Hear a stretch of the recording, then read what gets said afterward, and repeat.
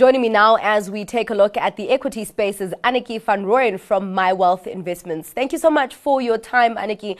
I feel like it's unsure movements coming from the markets this week. Yesterday we saw a very sour mood, and then today we're seeing a recovery. So just judging from those market movements, I mean, would you say the markets are really struggling for direction right now and that they're kind of in a state of limbo? Hi, Zanazi. Thank you. Yes, I think overall the mood is positive on the market. Throughout 2022, the dominant theme has been a strong dollar, and recently we saw that dollar index peaking as inflation numbers in the US came in lower than expected. So it's almost like the market is already discounting that we are going to see less aggressive central bank action going forward. China is a different animal at this point in time because COVID is still quite serious on that side. And like you mentioned earlier, a fifth of the country is in lockdown. So I think investors are positive overall, but they keep in the back of their minds that China can perhaps cause the global economy to go into a recession. But then at the same time, investors also know that central banks can step in and provide a floor to markets. So I see the volatility as trading opportunities and the pullbacks as buying opportunities at the moment. Also looking at the EC coming up. So yeah. All right. Okay. No, I see you're a glass half full kind of person looking for opportunity within the chaos. Always. Talking about, well, not really chaos, but I mean, it's another day. Then you have another company that is talking about the negative impact of hyperinflation in Zimbabwe on their numbers. So yesterday it was PPC, today it's Omnia. So they're saying that the business had a good performance adjusted for that impact in Zimbabwe. Are you looking at the hyperinflation story in Zimbabwe and how it's affecting the numbers of these companies as kind of just a tiny pressure point that's affecting operationally sound companies?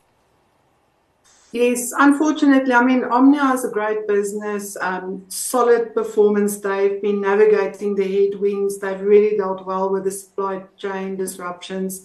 And despite everything, they've still done well. I've been steering clear of companies with investments in Zimbabwe and also the UK. But I mean, Omnia going forward with the current management in place and the strong balance sheet that they have in place, definitely offering value. Yeah. All right. Let's go into Coronation. Just talking about the UK, of course, we know that there are some asset managers that are exposed to the UK, but not necessarily a Coronation. So they came out also with the same trend of decreasing assets under management. Also, the fund management earnings per share decreasing 18%. They did declare a dividend, although it's still lower than the previous period. And they're more domestically focused. What are you thinking about their performance and also what could happen going forward? I think there's no surprise there.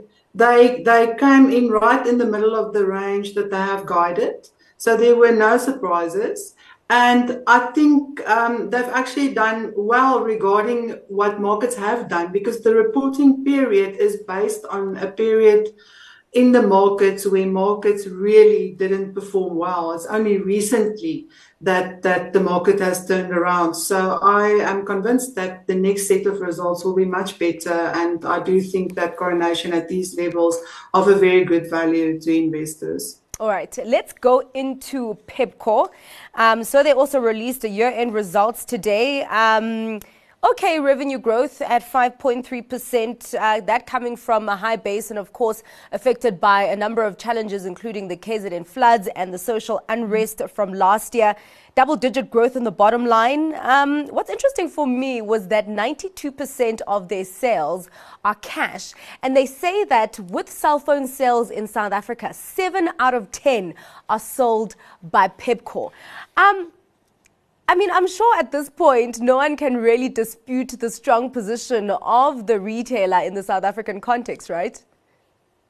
Definitely. And also, once again, solid results in a very difficult economic environment. I think they came out towards the lower end of the range, and that's why the market reacted the way that it did. And I think the share price was slightly down on the day. But like they have mentioned, they've been severely impacted by load shedding. So unfortunately, load shedding is not going away anytime soon. So hopefully they have their contingency plans in place. But I mean, Pepco, solid, sound business, solid management. Nothing wrong to invest in them, just not liquid enough for our company. All right. Well, Aniki, let's get to your stock pick for today. So Nathi, I'm going with Sasol. I think the risk of the oil prices to the upside. We've got an OPEC meeting in the first week of December. I think they will remain committed to their 2 million barrels per day cutting production. And also with the EU curbs kicking in within the next 2 weeks, that will continue to drive a tight supply side for oil. So I think there's at least 10% upside in Sasol over the next year, and I like the business. 10% upside. All right. Well, we'll be keeping a very close eye on that. Thank you very much for your time and for your insights today, Aniki. That was Aniki van Rooyen from My Wealth Investments.